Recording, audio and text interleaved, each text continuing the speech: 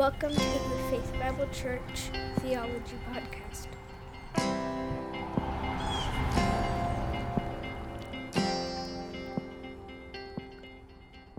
All right, welcome to the Faith Bible Church Theology Podcast. We are continuing our podcast through our purpose statement of Herald.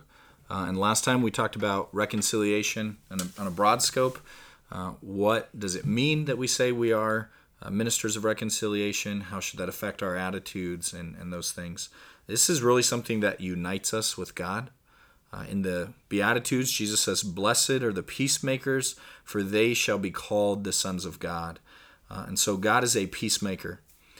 He is one who makes peace with his people. And we talked about that last time through the cross, that Christ has reconciled us to himself. But right after he says, "Blessed are the peacemakers," the next blessing is, "Blessed are those who are persecuted for righteousness' sake, for theirs is the kingdom of heaven.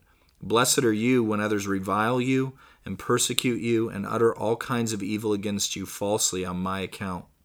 Rejoice and be glad, for your reward is great in heaven, for so they persecuted the prophets who were before you." So the fact that we are peacemakers should cause us to expect we will need to make peace with others.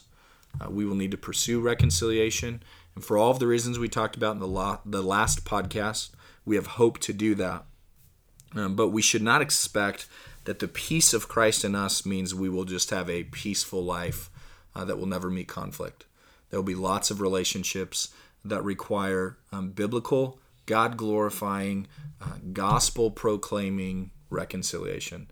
So our goal in this podcast is Danny, Daniel, myself, talking through what does that look like just in regular issues of the church, regular issues of life, where we come into conflict and we have to pursue reconciliation with others. Well, I'll start off by addressing home life. Not particularly my home life, but maybe getting some truth from there when I see in God's character that God is the initiator, that God is the one that starts reconciling with us, and not based on our response. So having said that, when I need to start the reconciling process or bring others to reconciliation at home, let's say with my wife or whatever the case may be, I need to remember and remind myself that God reconciled me to himself. He's the one that initiated, and as a faithful husband that wants to imitate God, I pray that I would be that kind of husband, one that initiates, rather than allowing for bitterness and anger and resentment to settle in. Now, when I speak of marriage, I'm not trying to act, and I say this full disclosure, like I have it all figured out, because I don't. But my desire is that I would be responding, I would be initiating, and I would be seeking reconciliation, and not just waiting for my wife to be the one that does this. But as a faithful husband, initiating that.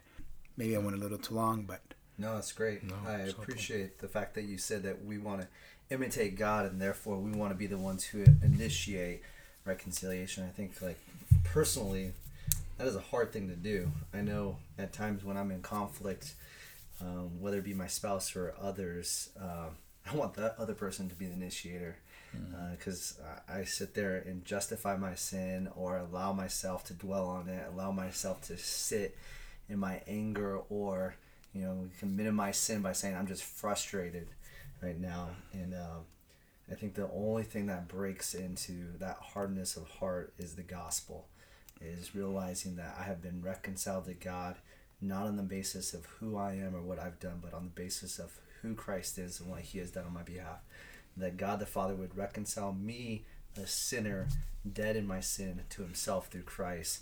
Like, if my heart and mind is constantly meditating on the gospel, then, as we talked about last podcast, the love of Christ ought to control me and compel me to be the initiator, to be the one who seeks to reconcile first with my spouse.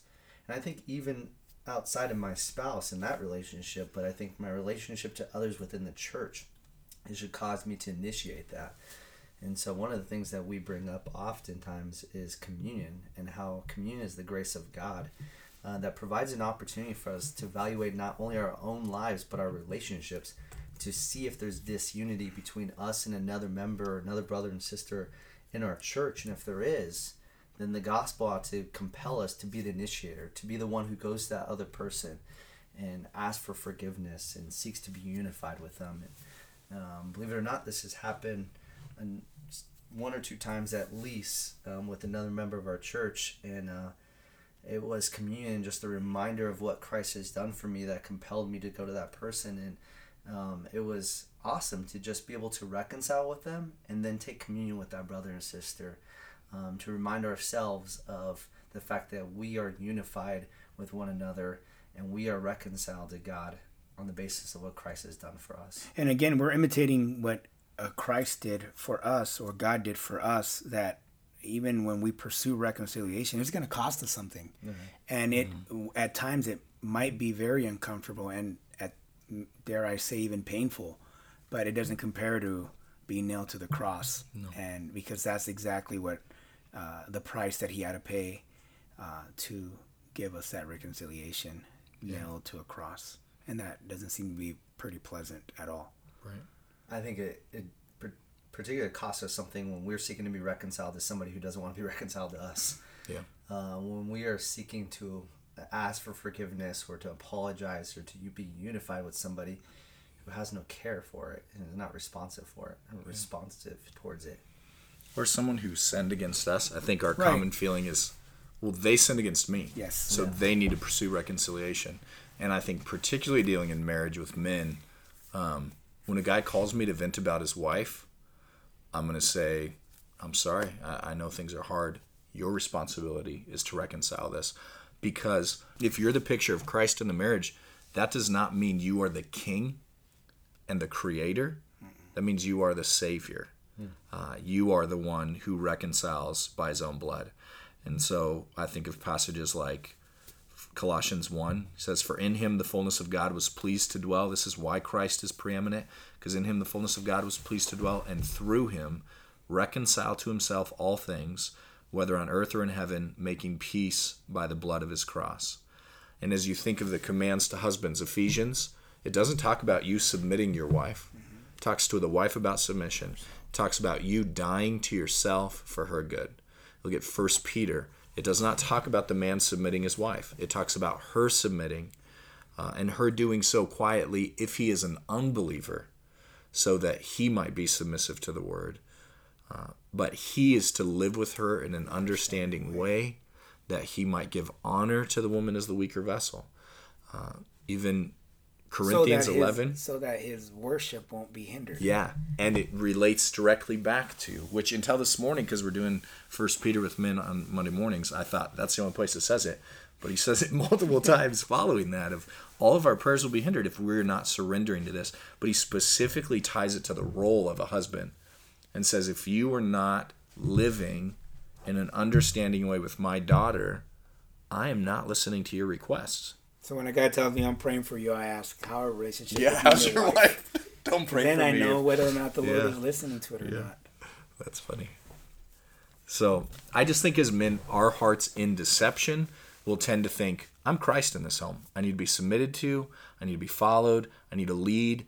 And what it means is I'm Christ in my home is that I'm responsible and I need to die to myself. We come to every situation knowing there is something we can say, I have failed in this, and something we come repenting, where Christ is the one who reconciled and was perfect. There was no ability for him to come and say, I did this for you because I sympathize, because I also sin. No, he sympathizes with our weakness without ever sinning. And so I think particularly in marriage, reconciliation is, it's the man's responsibility. And that does not take a woman off the hook. Like, you are a Christian, you're a believer. It doesn't mean you never pursue reconciliation first. Like, it should be in a Christian marriage, it should be a battle to be the first to reconcile. Like, it should be a fight to do it. But when the conflict is not happening that way, the man needs to nail himself to the cross and be willing to say, I am to reflect Christ in this relationship, and that means I will die to myself. And that is hard. Unless you really believe that Christ has reconciled you, it's really hard to pursue reconciliation in that way. Yeah, and by no means, like you said, freeing or giving the wife a pass, because in Romans 14:12 says that each of us will give an account of himself to God. So we have to respond as Christians. We have to be forgiving. We have to be willing to reconcile. We have to be willing to overlook an offense. We have to be willing to do all those godly things. No one gets a pass. We all have to respond as Christians if we genuinely are kingdom citizens. Yeah. I think you bring up a really key principle, Jake, that not only applies to marriage, but applies to all relationship. And it's that if we are going to be ministers of reconciliation, then we must concern ourselves with the commands of Scripture towards ourselves. And I think oftentimes what we do is we concern ourselves with the commands of Scripture to others. Right. So I look at the commands to the wife and look at my wife and see all the ways that she falls short in living up to those commands. And that doesn't breed unity. That doesn't breed reconciliation. That only causes more bitterness, more frustration, and more anger. I think we can do the same thing as we look at the church or members and brothers and sisters in the church. We look at the commands of Scripture and we go, you're failing in this area. We need to concern ourselves first and foremost with what are the commands of Scripture to myself and how should I be living those out? Because if I'm not living out the commands of Scripture, then I'm not being a minister of reconciliation. I'm not bringing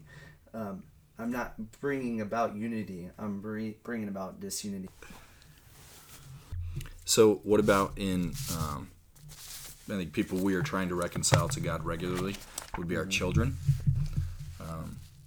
I'm, 5 of my primary concerns of reconciliation to God on earth live in my own home. And so how do I deal with, how does the fact that Christ has reconciled me affect the way I pursue to raise my kids? So one of the first thoughts that come to mind is not so much what we communicate, but how we live our lives. So we talked about this a little bit in the last podcast, that if I'm a minister of reconciliation, then it should impact not only the message I proclaim, but also the way I live. That I should live in a way that is compelled by the love of Christ, that displays the fruit of the Spirit. And I think if I'm seeking to be a minister of reconciliation and reconcile my 6 kids, I top you by 1. Yeah. My 6 kids to God. I hate to have that kind of burden. Like, my first thought is, I need to consider the way I live. Because if my message is the gospel and unity with God, but then the manner in which I live my life is completely contrary to the gospel, and it reminds me of what Chris Mueller said, that I tell my kids about God and heaven, but then I take them by the hand and I lead them to hell because of my hypocrisy.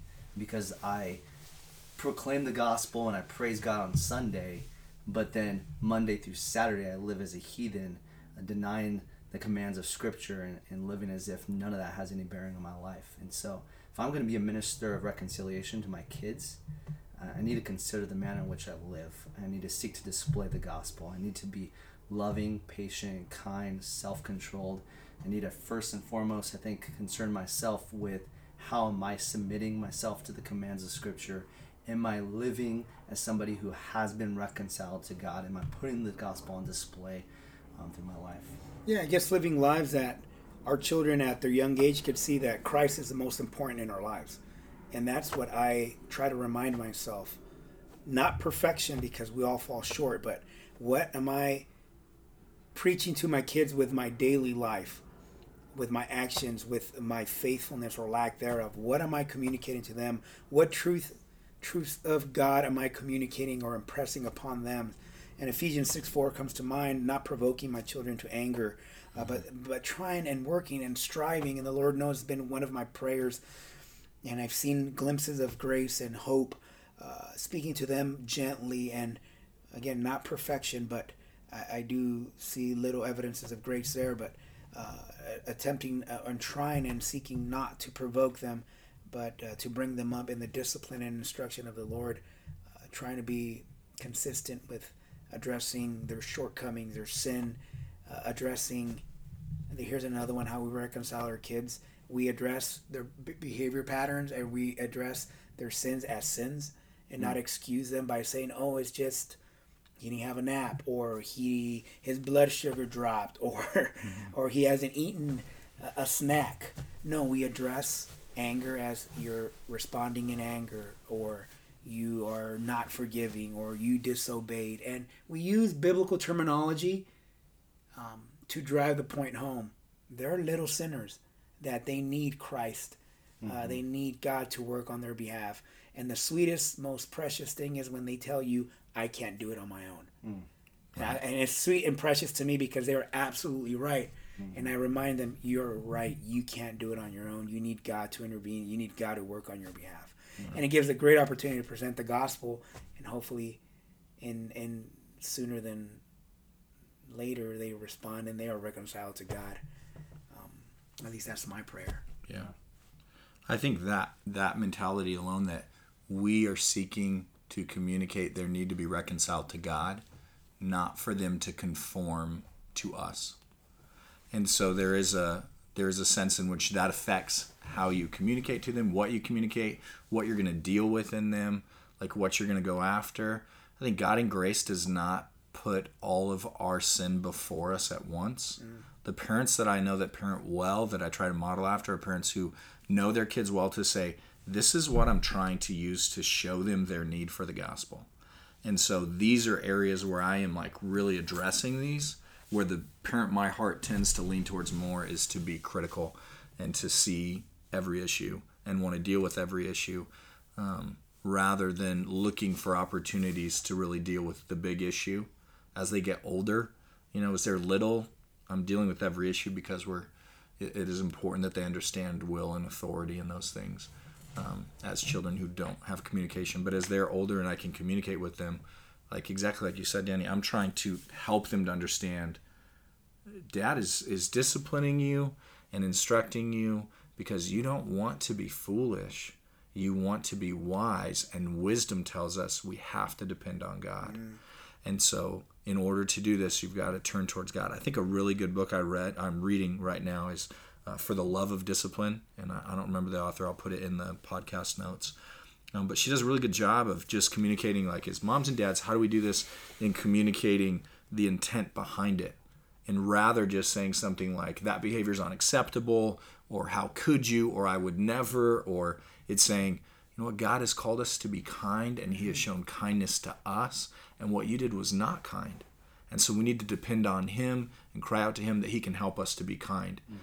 That's a self-controlled form of discipline that, like, I haven't always had with my kids, to have that much self-control to say, how do I address this issue that shows both the sin, the need for repentance, and hope in what Christ can do? Because that's the hard part of reconciling them, is you're not as thoughtful as you are with other people, because you're just responding to what's happening in the moment. And a lot of times it's attached to your insecurity and your what you want out of them and things like that. So I think they are hard little creatures to reconcile. And another thing is acknowledging, each family is going to be different, but as parents, as fathers, we should know where our children are. Yeah. Are they responsive? Do they have questions about the gospel? Are they growing in grace? Yeah. But I at home, I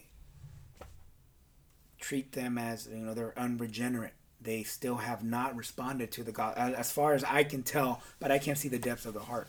Right. And I grant grace, and I pray for them, and my desires for them, like I'm starting to sound like Paul, that I would be a curse for them, if it were possible for them to be saved. But I understand that it's God that saves, and all we're entrusted as faithful fathers is to instruct and to discipline and to be faithful in that. Not provoking or exasperating them, but hopefully reconciling them to God, because we're living out those parenting or fathering commands found in the New Testament. Yeah. Yeah, as I was thinking about what you were saying, Jake, I have to agree with you, unfortunately. I think my tendency, my bent, is to be critical and to want to address all the sins that I see in my kids. I think I justify that in the sense that I do address their conflict with pointing them back to the gospel and their desperate need of Christ. But I think, as I think about like being a minister of reconciliation, instructing and disciplining my kids, and what that looks like, I'm wondering like what role does affirmation play in being a minister of reconciliation? You understand what I'm asking? Mm-hmm. Like, what does it look like to affirm my kids and the evidences of God's grace that I see in their lives? Right. You know, I would say like you do with every person. You celebrate godly qualities, and we want to affirm those, and we want to encourage those. When my kids do acts of kindness, I try to celebrate it, and like, that was a great thing you did. I'm excited that I see this. I hope I this is genuine. I hope this is from the heart, and I'm gonna take it as it is, and I'm gonna rejoice over this. I pray that it's the Spirit of God working in your heart, and He knows those things. I don't, but I want to celebrate those things, and hopefully as a means of encouragement to them that in our home, Christ is Lord, and this is what is desired of. This is what we want. Yeah. I think if I can't find something to affirm in someone, it is a quick indicator that I worship myself and not God. Because I'm assessing by my own assumption of what is worthy, what is valuable. That if they're created in the image of God, that there should be at least something I can see that would give me sympathy, affection, something to care for them. And when I struggle to do that, which I struggle to do that, it is a blaring reminder of my own pride.